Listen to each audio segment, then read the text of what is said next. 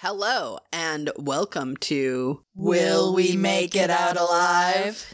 I'm Amy, the poop detective. And I'm Jen, the magical mapper. This is episode 4, Plugging Away at the South Salish Lowland Prairies. It's all about conservation programs with the Washington Sustainability in Prisons Project. In this episode, we will learn a little about the umbrella of the conservation programs with Kelly Bush, and then we will go into depth in one of the specific programs, the Conservation Nursery Program with Carl Elliott. This season is all about the Sustainability in Prisons Project, otherwise known as SPP, how they bring education, nature, and training into the prisons to reduce recidivism and protect and enhance our environment. We now know that this season is at least 6 episodes long, and it it still could be 7 episodes long. This season, we interview a variety of people from SPP and organizations and individuals that have participated in the program. Since we will be talking about the South Salish Prairies today, I thought it would be fun to start with a little fun fact. I'm sure you've all heard of prairie dogs, but have you heard of prairie cats? No? Uh-huh. The cougar is sometimes called the prairie cat. Wait. We also sometimes call them gens, cats of the prairie. Rude. Do they live on the prairie? They can. Oh. Jen recently had a face-to-face or a gen-to-gen experience when we took a back way from Florence to Eugene. We stopped for a quick break. At one point, Jen made some commotion, and Jay and I were wondering if we should run to the car, which was thankfully only about 10 feet away, or get out our cameras, because our Jen was speechless. When she finally did get some words out, Brow! It was like a cougar mating call, if you know what I'm saying. It was not. It was really cool, though. She indicated something like cat or Jen or cougar. Apparently, Jay got a really good look at it, too. But unfortunately, all I saw was the tail as it headed back into the brush. Really, my ideal cougar encounter, since we were so close to the car and I had my Jen there to protect me from the other Jen. And so I didn't have to worry about whether or not one of them was going to follow/hunt us as we continued down the trail. It was really cool, though. We had a moment. They locked eyes, and it was magical. It was so random. We were actually supposed to go on this one road, but that was gated, so we had to continue up the road a different way because there's no backtracking. No backtracking, no. And then we had a cougar spotting, so that was pretty stinking cool. And with that awesome tidbit, let's get right into our interviews today. Hi, Kelly. Welcome back again. Hi, thanks. Maybe you could tell us about what some of the conservation programs are. So we have a few different types of ecological conservation programs. These are programs that primarily work with threatened or endangered species or native organisms. We have several different types. Some work with organisms such as the western pond turtle or the Taylor's checker spot butterfly. We also have several native plant programs. Some programs focus on growing native prairie seeds. Others focus on growing native prairie plants. We're just getting ready to start a new one that is focused on growing sagebrush or other shrub steppe plants. Cool. Yeah, so that gives you a rough sense of some of the conservation programs.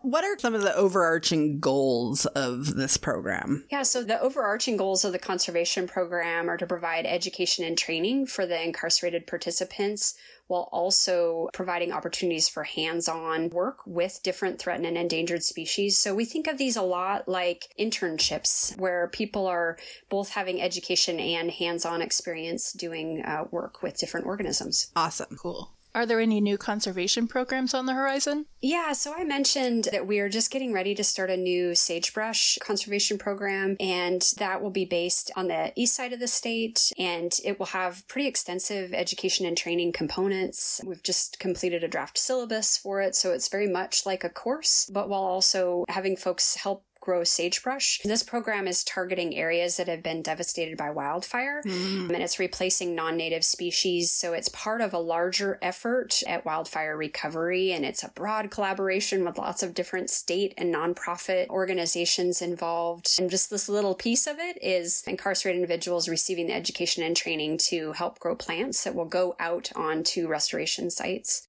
We also have a few other collaborations that are smaller, but that are paired with other existing programs. So one that we're working on right now is the folks that care for the Western pond turtles. That's a very seasonal program because the turtles get released. Mm-hmm. And we've always paired that with other programs. In our current restart of that turtle program, we're looking to pair it with an acoustic bird monitoring program where they would learn how to identify the bird calls of, I think it's 12 different species from audio files. And those audio files are pulled from different age classes of forest. So this is tacking onto a study that some folks are doing on presence absence of different bird species in different age classes of forest. And so the incarcerated people involved will both learn about how to identify birds via call, but they'll also learn how to process that kind of data, learn more about data analysis, learn more about different age classes of forest and, how they have different species present or absent within them. There's audio data being collected from multiple sites on the Olympic Peninsula. And so we're partnering with a scientist to involve them in essentially citizen science, right? This is sort of a citizen science project where she's got the training tools available. And she was really excited about working with this population. The alignment there is that she sees, as we do, that engaging, people that are traditionally overlooked in science could be a really powerful thing. And so she was really excited to work with the folks that we work with. That's awesome. I mean, that makes me think of so many things. Like, do they participate in the Christmas bird count for the Audubon Society and things? Like, are there birds present in the prisons? I don't know. It's like so many possibilities. Right? Yeah. Well, yeah, they haven't, but we helped with the Cornell Citizen Science Project where they monitor feeders. Mm-hmm. We just set up feeders at the prison and so cool. Mm-hmm. Yeah. We paired that actually with the butterfly program so that some folks were monitoring those feeders. So we're definitely interested in citizen science projects. One of the partnerships that we've been considering is with the UC Davis Center for Community and Citizen Science. And so I feel like there's a lot of really exciting possibilities out there for how to bring science inside and how to really help people engage with the natural world, even in that setting. Right. So cool. Is there anything else that you would like to add about conservation? I'm hoping that my other colleagues covered it, but like we've talked about before, I think it's just important to emphasize that these programs are not about cheap labor, right? This isn't about just producing things. This is about an investment in people, about bringing them education and training. In these programs in particular, what we witness anecdotally is a real shift in self-efficacy, how people seem to feel about themselves when they participate in these programs, that their confidence seems to shift, their enthusiasm for learning, whether it's about science or not. I mean, of course, it's great. I want more scientists in the world, but just even people getting out of it a new relationship with education, with their own self-confidence, I think is huge. And we definitely see that. We have folks interacting with us who it's so routine that they will comment like, I didn't know I was capable of this. And while we don't have any doubt, they do. And so them getting that experience seems to make a difference. I wish I had more analyzed data for you on that, but it's something that we get to witness on a regular basis. So I just really want to emphasize this isn't about how many plants did they produce or how many butterflies did they produce. That's a great side benefit. Don't get me wrong. It's great. We need help with recovery efforts, but it's definitely a side benefit. It's not what's at the center. Yeah. Well, thank you so much for joining us again today, Kelly. Thank you. Next, we will be interviewing another rock star, Carl Elliott, the Sustainability in Prisons Conservation Programs Manager. He has been in this position since 2010, but has many more years of experience in sustainable agriculture and organic gardening, including as the Plant Man on KUOW's Weekday. Thank you for joining us today, Carl. Oh, good day. Can you tell us more about the Conservation Nursery Program and why it's important? Yeah, the Conservation Nursery Program was started in 2009 in the South Salish lowland prairie area in Olympia, Washington. And it focused on restoration plants for ecological restoration in that area. And that has a particular ecosystem and a landscape that is unique, because most people, when they're thinking of Western Washington, they think of that sea of Douglas fir forest, that green, that deep forest that you get lost in, and Sasquatch probably lives there and everything.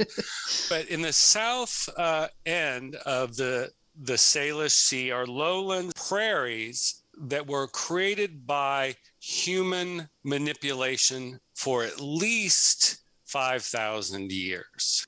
Wow. This has created a prairie ecosystem, and the ecosystem really stretches in spots all the way from Vancouver Island south to Eugene, is this related prairie landscapes. And in the South Salish lowlands, they're called glacial outwash prairies because they have a unique glacial soil that was created when the glaciers actually essentially spit out gravel. Right. Created brand new watersheds and a whole landscape that's unique to the area. And that uniqueness and the isolation of the landscape and ecosystem has created numerous plants, animals, and their relationships that aren't found in other parts of Washington state, and certainly not found in what most people would think of, again, as the fir forests that are so common. Mm-hmm. So land managers in this area wanted to be able to have plants grown for restoration of these prairies that were from seed collected in these prairies that were going to benefit the animals and the insects that are found there. They wanted to be regionally specific. And oftentimes you can't get regionally specific plants when you're looking at a region that encompasses 3 small counties. Which would be where these glacial outwash prairies would be. And a lot of these plants did not have protocols or techniques or cultivation rules about how you would raise them in a nursery. So where do you start? And they approached the Sustainability in Prisons project, these land managers. And the land managers include the Department of Defense, the Fish and Wildlife Division at Joint Base Lewis McChord. It included Washington State Department of Fish and Wildlife, included Washington State Department of Natural Resources, nonprofits. One that stands out that people might know is Wolf Haven International. Oh, right. That's in Tenino. Mm-hmm. And they wanted to be able to have plants that they would collect the seed, bring it and have it grown out for restoration purposes. And they were thinking kind of small. They were thinking small because they wanted to target the recovery of the Taylor's checker spot butterfly. So the majority of the plants we grow at the nursery are for the recovery of the Taylor's checker spot butterfly. Oh, that's interesting. I did not know that. Through the years, that has been the focus. And the idea is these targeted areas where they're going to release the butterflies, those would be very densely planted with plugs. I should define some things here.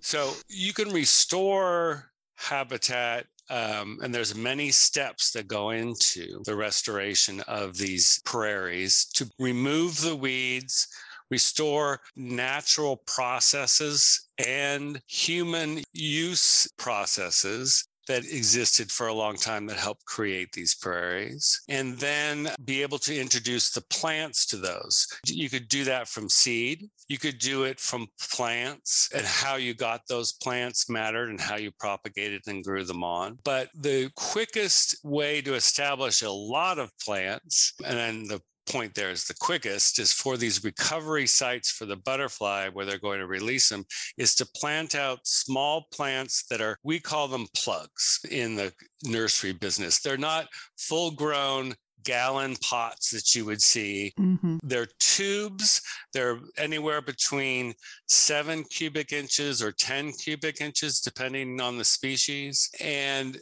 they're planted very densely, sometimes 6 inches apart. You can imagine caterpillars can't move very far between lunch and dinner, these little tiny caterpillars. So they have to plant these plants really closely together. And that was the technique to jumpstart these small areas. They're densely planted, and that's where they release the butterflies. So they wanted to get a quick growth of plants in those areas. Since 2010, we've discovered that some plant species establish themselves quickly and reproduce well from seed. Other species don't reproduce from seed, or they don't grow quickly enough, and we can give them a jump start in the nursery. A good rule of thumb is the bigger the seed, the more choice it is for rodents and other creatures to eat.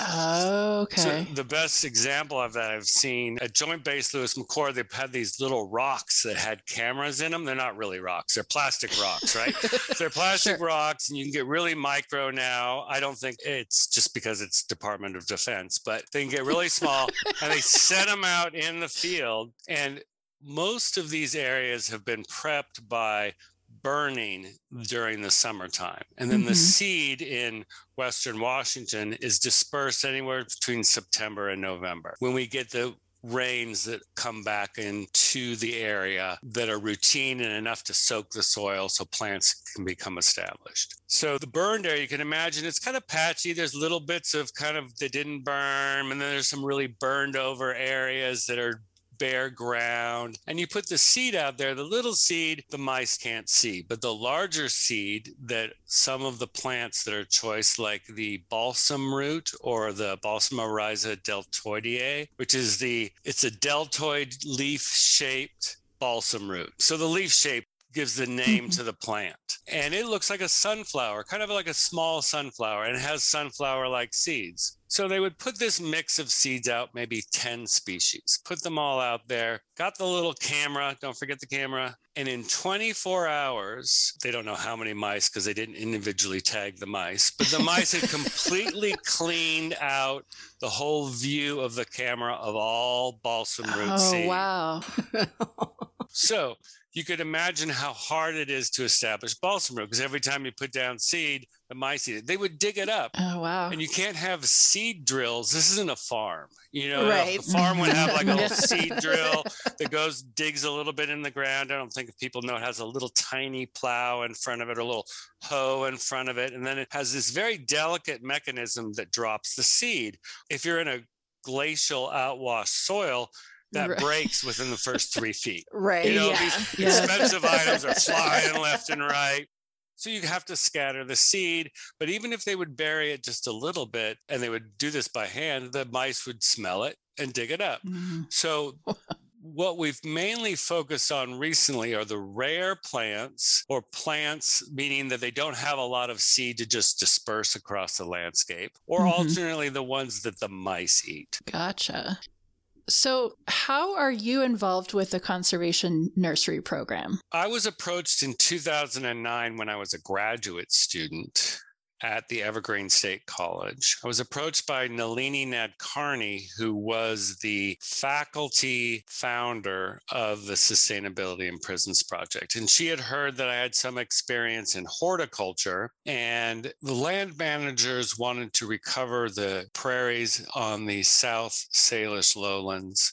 They needed to grow maybe 10,000 to 100,000 plants. They were kind of broad with it. And she goes, "Do you think you can do this?" I'm like, "Well, there's a big difference." And I'm like, "Well, where do you want?" "Well, we want to do this in correction centers." I was like, "Okay." And I never even thought of a correction center. I mean, like, you know what I mean? Just was one of those individuals that never entered my mind. What happens at a correction center? I know people obviously go there. Right.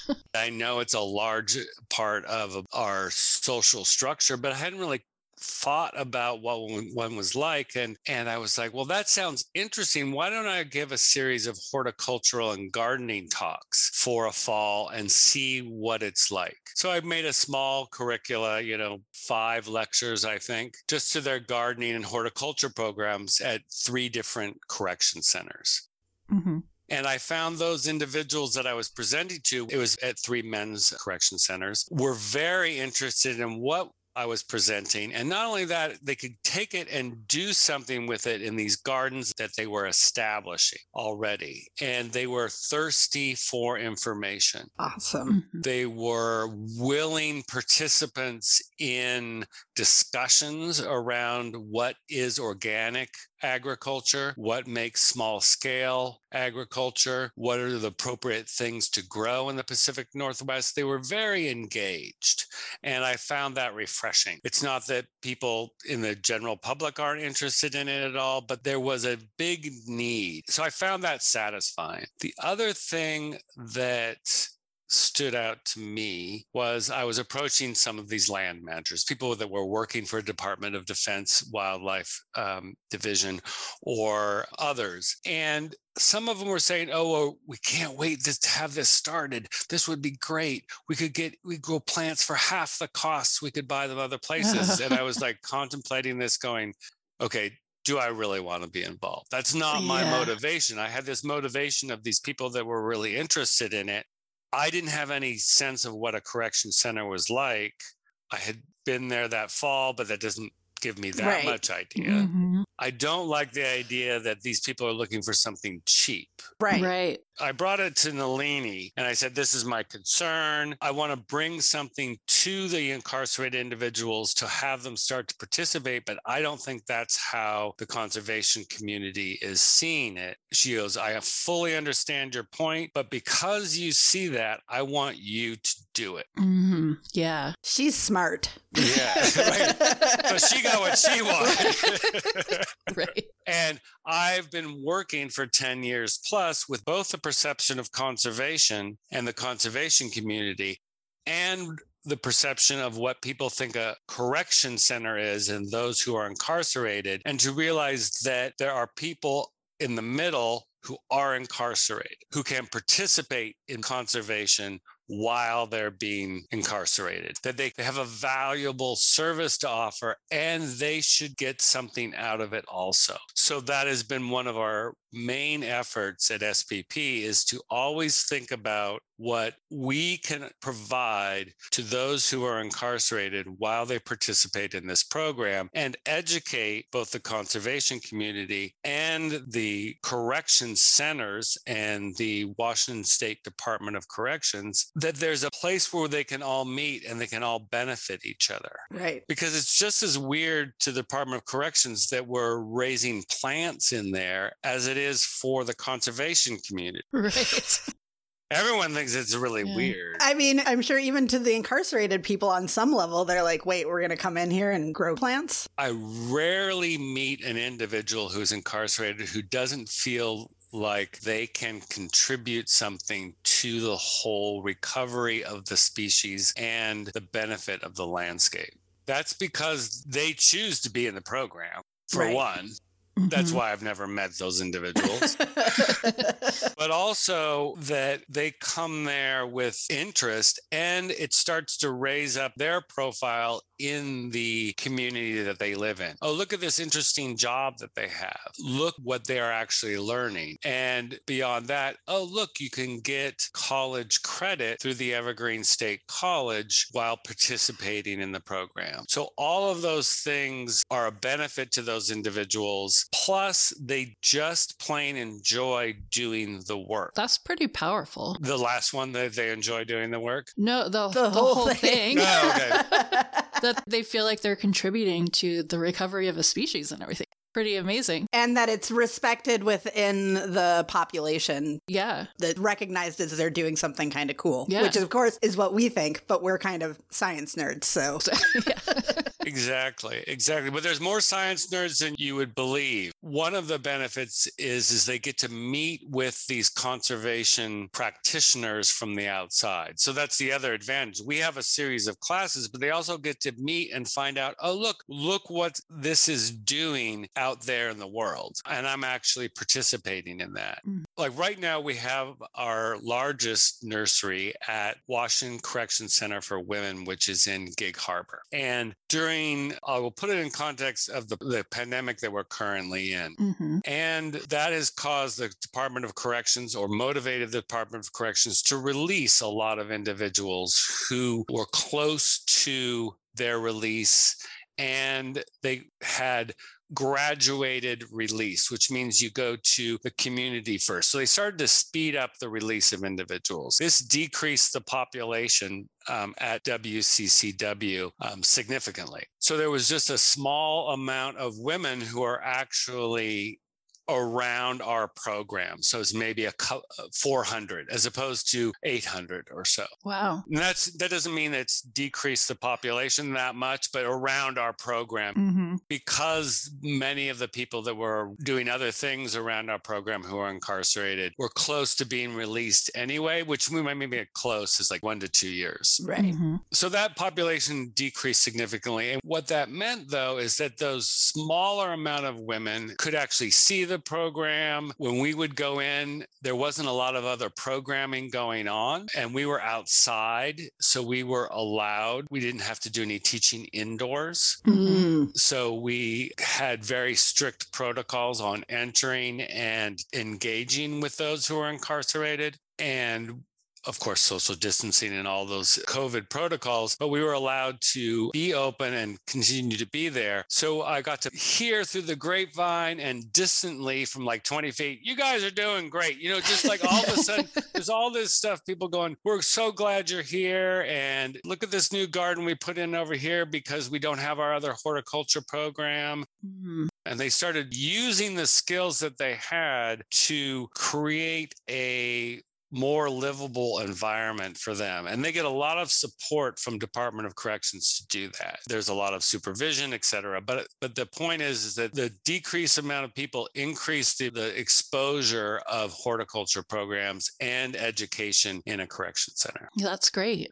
What are some of the things that you're most proud of related to your work? I have been working in prairie ecosystems in Western Washington for 15 years or so. So I'm familiar with them. And there is a public area that's a couple thousand acres. It's called Glacial Heritage Preserve. It's managed by the Department of Natural Resources here in Washington, Thurston County Parks, and a private nonprofit called the Center for Natural Lands Management. And I was able to see it as the beginning of larger scale restoration. So imagine just a sea of grass. And it was literally, it looked like a golf course. It wasn't really a golf course, but you know, the roughy parts of golf courses. And it was very similar grasses. And I won't really disparage too much, but just a little the turf industry, but you all just spreading a bunch of weeds. Anyway. Point I'm making is that we had to burn those golf weeds down, and it's taken 15, 20 years and sowing plants, sowing seed, planting things out. And now it's a fabulous mosaic of wildflowers with grasses still there, but a fabulous mosaic of wildflowers of 50 or so species. Wow. And to see that change in a rather brief period of time, in 15 years, and to see them reseeding, and people have the opportunity to go visit this during Prairie Appreciation Day, which is usually the first weeks of May, and you could actually get a guided tour of this. It's not open all the time, but that is open to the public during that period. And you don't get to see that change that occurred, but you can go to different areas to see where this has gone on longest and where they're still working on restoration because it's a big area. So it's been a phenomenal change. It's quite amazing. So that's the landscape level one. One of the things I'm most proudest of is in the nursery, we have got a number of these propagation houses in the Pacific Northwest. Are called hoop houses because they're basically just plastic covered hoops, like a giant cloche, but they're 15 feet wide and 10 feet high, and they're 60 to 70 feet long. And they're pretty basic. They're pretty simple. They have two doors that open in the end, and they can get warm in there and everything. And they have some limitations. They can get much too hot if they're not vented. They, of course, freeze in the winter because they're really just a little thin thing of plastic. But working with the men who were in the conservation nursery program, we were able to design, and they built their hydraulically lifted sides and end walls and vents at the top, and built them all themselves because they're not there on the weekends and long holiday weekends. So they can't open the end. So you can imagine how it creates some limitations, right? So this is all automatically done. And not only that, they created it that it actually functions like some of the highest end greenhouses, and that cold air comes in the bottom and hot air goes out the top, and it moves air across the surface of the plant. So that creates air circulation within the hoop house. And they designed these things that you don't have dead zones of hot or cold in the hoop house. You don't have areas that dry out much more quickly than other areas. Everything's kind of uniform. They were able to custom set the ventilation, and they built this all themselves. Now, you have to remember, a correction center is like a little feudal town, in that it has its own laundry, it has its own construction center. And these aren't small. These are like, there's 20 guys in there, and they know how to use all the woodworking equipment. There's a metal shop. They built all these hoop houses, believe it or not, just by bending the metal themselves right there in their metal shop. These are all handmade, except for the piping itself. And all, of course, the wood isn't, they don't go out and hand cut it. You know, I'll get my point. Sure. Hand fabricated hoop houses, and they built it all and designed it all themselves. That's amazing. And did they initiate it themselves because they found the issue? Yeah, we would talk about the issues, and I would say, this is the problem. They're like, well, Carl, what do you think of, you don't know how many times I get that. Carl, what do you think? What do you think? Put these vents in. And I'm like, could you get us the money? And you have to remember that they have no money. Right. So this creates this interesting dynamic, and it might shed some light on for some people who have never worked in a correction center. One of the challenges in training you get early on in a correction center is that when people keep asking you for things, they are attempting to soften you up to potentially compromise yourself and bring them something they're not supposed to. Contraband, right? So a red flag to corrections is for them to ask you for stuff. So how do I balance that? This happened early on. Carl, what about this? What about that? And so I constantly weigh that in my head. And one of the questions I ask them is that we're all working professionally together. How would this benefit the program? So that's the first. I'm not giving this individual something. Let's talk about that in a group. We always function as a crew, so everything's transparent. Then I bring it up to my liaison that is a employee of the Department of Corrections. I say, this is what we've been discussing. Would you like to come to a meeting? And then we also bring it up to the facility manager, so everyone knows that this has happened. So as a person, I could have drawn that line early on and said, no, you can't have anything. I'm going to do it my way. And this is how you design a hoop house.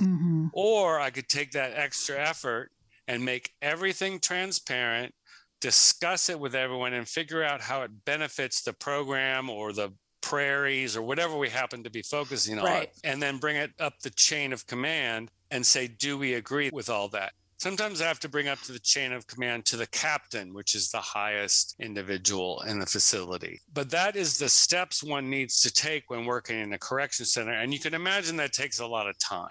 Yeah. Right. We worked to not only grow the core plants for the Taylor's checker spot butterfly, but develop protocols and cultivation techniques for over 90 species of native plants that didn't have robust protocols in the past. Now there's known ways to produce them. They can be produced by another outside nursery, and we're able to provide that information. And that was all done in this program as a whole. There was no one part that you could just pull out. I couldn't pull out the conservation organizations and all those volunteers who collected the seed on the prairies.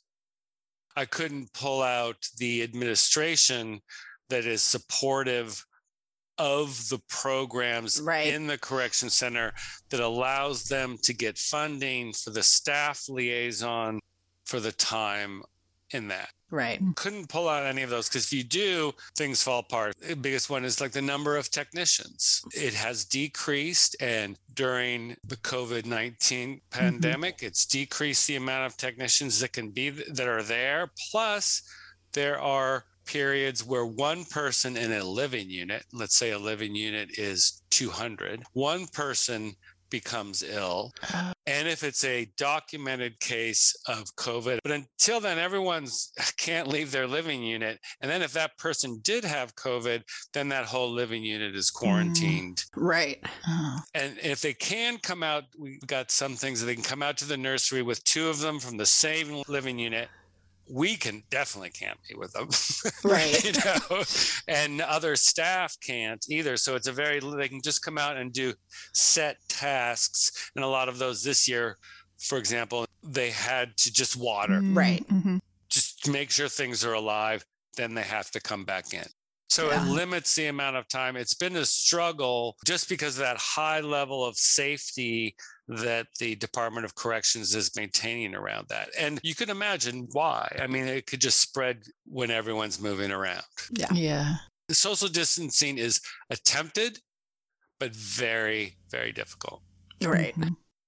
So can you tell us a little bit more about like how these plants are managed? It happens before. We never just grow plants, right? We always ask what people are going to want for the coming year, and they can contract with us for plants delivered in the fall planting season. So that is our kind of process, because it takes an entire year of planting and planning to get the plants delivered. But once they're finished, and the rains have come again, we deliver them out to various sites. And our primary contractors is the Washington Department of Natural Resources, Washington Department of Fish and Wildlife, U.S. Forest Service, and in some cases, the U.S. Department of Fish and Wildlife. And our biggest one is the Department of Defense, which It's fascinating. is at Joint Base Lewis McChord, which has the largest contiguous prairies left in Western Washington. Oh, wow. And they have the largest program of restoration and maintenance of prairies in Western Washington. And they do that for both training, because it's easier to train with your vehicles and your moving people around and jumping out of airplanes onto prairie grounds, which is why it was originally established there I see. at Joint Base Lewis McChord. It's safer than jumping into a forest. You could imagine that. Yeah. Joint Base has both forest and prairies, but they want to have a certain amount of prairie area to train, but also because they're a federal agency. And when a species is federally listed as threatened or endangered, the Army has to abide by federal law. There's no oh, couldn't we do an alternative plan? Right. That's not how they work. And so, for example, like the Nisqually tribe that has their land right next to, has very close relationships for gathering their native plants on the base, because the base commanders, they understand treaty rights, and they have a federal obligation for treaty rights for these gathering plants in their usual and accustomed places, which is the official language from the treaties. So they abide by rules well, is what I'm trying to say. Yeah. Now, that doesn't mean they're not trying to change the laws in the Senate. You know what I mean? It just means once the law is written down, they're like, that's the law, you know? Yeah. Anyway, that's a bigger issue, but Yeah. let's see, where do we go? Oh, where do these plants go?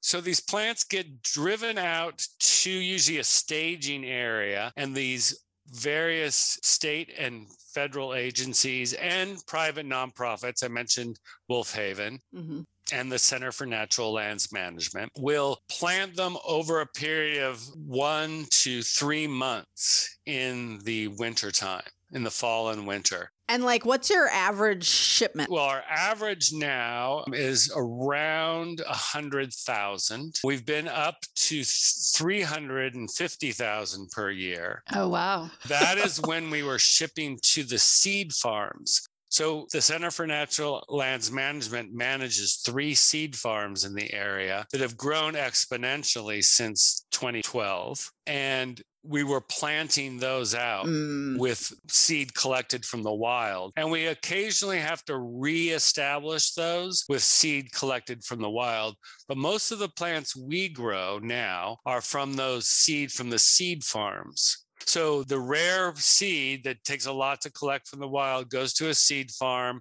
That's called the F1 generation, not to be confused for hybridization, but that's what we call it, the F1 generation. We grow F2 out. We try not to grow F3 or 4, which means you would have to increase in a nursery to 3 or 4 generations in order to get enough to collect seed. But with some rare plants, we have to do that. Wow. The majority of plants are F1. So our plants go out to either the seed nurseries or these Taylor's checker spot reintroduction sites, or sites that are going to get the Taylor's checker spot butterfly in 5 or 10 years, because they plan out 20 years. They have a site development plan for 20 years in order to build up enough species diversity on these sites that the butterfly can thrive. So it takes that long. Wow. To reduce the weeds, build up a robust population of the target plants, and then reintroduce the butterfly. Wow. And I don't know, some sites go faster than others, right? But generally speaking, they have a 20-year plan. Wow. So let's talk a little bit more about how the conservation nursery technicians are involved in the program. Like, what are their daily tasks?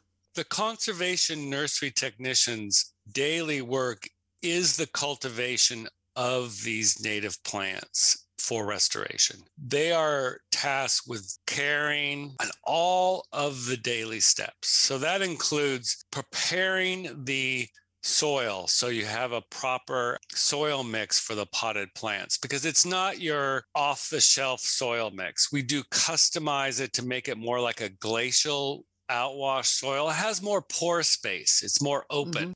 And so they do all that preparation. They fill the trays. They catalog and organize the seeds to make sure that they are following the sowing protocols. They refer to all the protocols and then amend them and write detailed notes on any amendments that they do. They sow in excess of 30 species a year from at least 70 to 80 distinct seed lots that all need to be tracked in their record books. So that means tracked on the ground, tracked in their record books, and tracked all the way through the cultivation process. They do all the watering and preparation for the seed to germinate. They're out there hand watering until the seedlings emerge, and they then develop the techniques to reduce the amount of frequency of watering, but still maintain good soil moisture all through the growing period. And that varies species to species and by time of year. So in the winter, it's maintaining a dry enough soil. And in the summer, it's maintaining a moist enough soil without constantly watering. Because if you constantly water something, it's not really a prairie plant. Right. So we're trying to grow prairie plants that naturally dry out in July and August, and some of them go completely dormant. But we found if we let them go completely dry in a tube, they don't completely come back. Right. I've experimented with that too. Just with and some do. Some have this little storage unit. They've evolved this little storage. I've literally stacked hundreds of trays up, and then it rains, and I'm like, oh, look what's sprouted. I guess we need to do all those trays. They didn't die. So the hardest ones are ones that go kind of dormant, and then if you overwater them, they rot. And then the easiest ones to grow, and then also hard to grow, I should say, are the ones that don't go dormant at all, but fill their little growing tube completely and suck every little bit of moisture out all throughout July and August. And then you watering them so much just to keep them alive that they can sometimes, the edges will rot, or it's kind of a touchy situation. So all of this requires a lot of skilled labor and sensitive observation, which are two of the biggest things that I teach people: experience with the plants, and then sensitive observation, that you're not just like, spray water, it's fun. I love watering in the middle of the day because it's cooling me off, and I'm watering my feet more than I'm watering the plants, and that's fine. You have to make sure you're thorough and going over every part of it. And they don't have iPods, obviously, or phones in the correction center. They have these things called little J players, and they put on their headphones and then go out there and water, and they enjoy that. So it is somewhat mind-numbing irrigation, but most of these, even if we have overhead irrigation, requires you to go out there and look to see how effective it is and hand water to supplement. So that's a big part of their work. So they follow everything through sensitive observations, reporting on everything, keeping a good log, and reporting back to the graduate student who goes in weekly. And they develop tools to handle any insect, disease, or weed problems that may occur that are appropriate for a correction center. We do not get specialized permission to get any fungicide or pesticide into the facility. So it's really your most basic organic certified ones. And even those have to be monitored because, like, I don't know if you know this, but a soap spray in the mixed form is fine, but in the concentrate form has a danger label, because if you get that in the eye in the concentrate, it's very serious. You have to get that flushed out within a few minutes, or you could have corneal damage because it's the concentrate form, right? So we don't really use any inorganic or commercial pesticides, but that's also because most of these are being put out for an insect to eat in the wild. So one does not know the future effects of any of these things. Right. Yeah. Yep. Soap breaks down to its essential fatty acids fairly quickly. So that's the most toxic thing that we use. The technicians also maintain inventory and assist the graduate student with that and prep it for delivery. Wow. How many people are dedicated to this program? I don't know if it's easier to talk about in an individual prison or overall. That has been very much in flux over the past year and a half. I would love to have 18 to 48 people to do the work. Right now, sometimes we're half that. Sometimes we don't have anyone, or they're out there very briefly. Right. That's the amount of people that would be necessary to do the work. We certainly could accommodate more individuals. However, since we have one liaison or one staff member dedicated to each of these activities, though other staff members and the correctional officers will assist with security and safety, one liaison is directly involved. And generally, supervising more than 4 to 6 people can be quite difficult in a correction setting. Sure. Or any setting. Or any setting.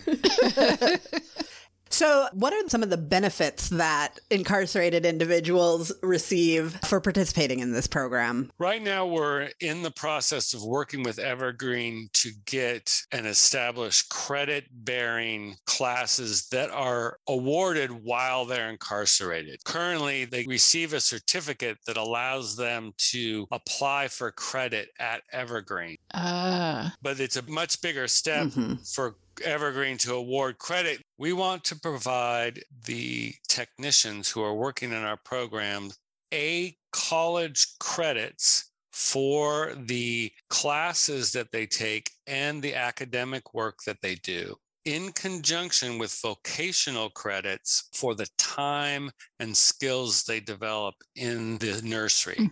Right now, they can be awarded up to 30 credits or 2 different certificates, each bearing 15 credits. And these can be presented at Evergreen, and Evergreen then evaluates them and talks to us often and then awards those credits to the individuals. They also get an opportunity to participate in the learning process and developing protocols and instructional information for future technicians. So they can actually analyze and then create curricula that could be used again. So they change protocols, change techniques. That's an important thing we always provide room for, is that feedback. And this has allowed us to create for example, a gardening curriculum with Oregon State Extension. And that's a peer-to-peer curricula. That means incarcerated individual teaches incarcerated individual at a pilot program in one facility, and then hopefully picked up by multiple ones in the near future. So that grew out of this reaching out to those past students to develop future curriculum. Is there anything else that you would like to add? In the future, I would like the Sustainability in Prisons Project Conservation Nursery to reach out to other agencies to build a coalition to provide them not only with plant material that they may need, but also training opportunities that the technicians that go through in correction centers could then find employment at various levels at state agencies. And it doesn't have to be, what I mean by that is it could be an entry-level job, Right. but a technician-level job at state agencies. We've only had a few examples of people who have gone through the conservation nursery. Now, the butterfly technicians have had a little more accomplishment when it comes to post-employment. In the field or in a related field. And I would like to be able to reach out to state agencies to develop those opportunities. So to make this actually training for employment. And the other goal would be to make this educational program that has the Evergreen State College giving credit to people who are incarcerated, to institutionalize that and have it be celebrated by everyone involved. Yeah. Just a very small task there. I mean, probably in the next year, as you're coming out of the COVID crawl here, is a good time to shoot for that goal. Yeah. All right. Well, thank you so much, Carl, for all of your information about the conservation nursery programs within the Sustainability in Prisons project. I learned a ton. It seems like there's a lot of really cool things going on. Yeah, it's been a really fascinating conversation. Well, thank you very much. Thank you very much. I appreciate your interest, and I hope more people become interested and find out about it through your podcast. Exactly. Thank you. So there you have it, the end of episode 4. We hope you enjoyed today's show.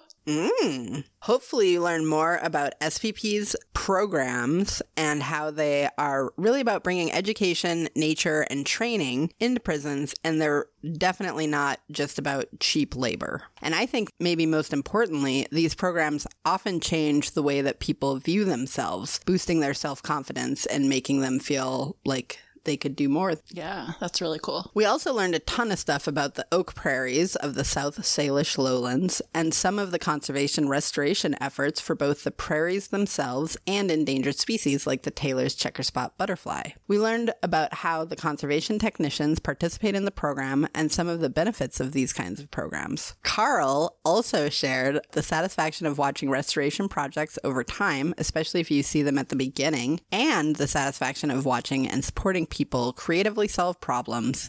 This episode showcases what a big partnership with SPP might look like. While this might not be the right fit for every organization, it certainly seems to be very beneficial for those who can coordinate these kind of efforts and bring nature and learning into our prisons. Please join us for our next episode, which will be all about the SPP Conservation Partnership for the Taylor's checker spot butterfly recovery program. That's a mouthful. Yes, it is. We will let Kelly rest for one episode and chat with Mary Linders again and Liz Louie, a former butterfly technician. The next episode will be released in 2 weeks on August 2nd.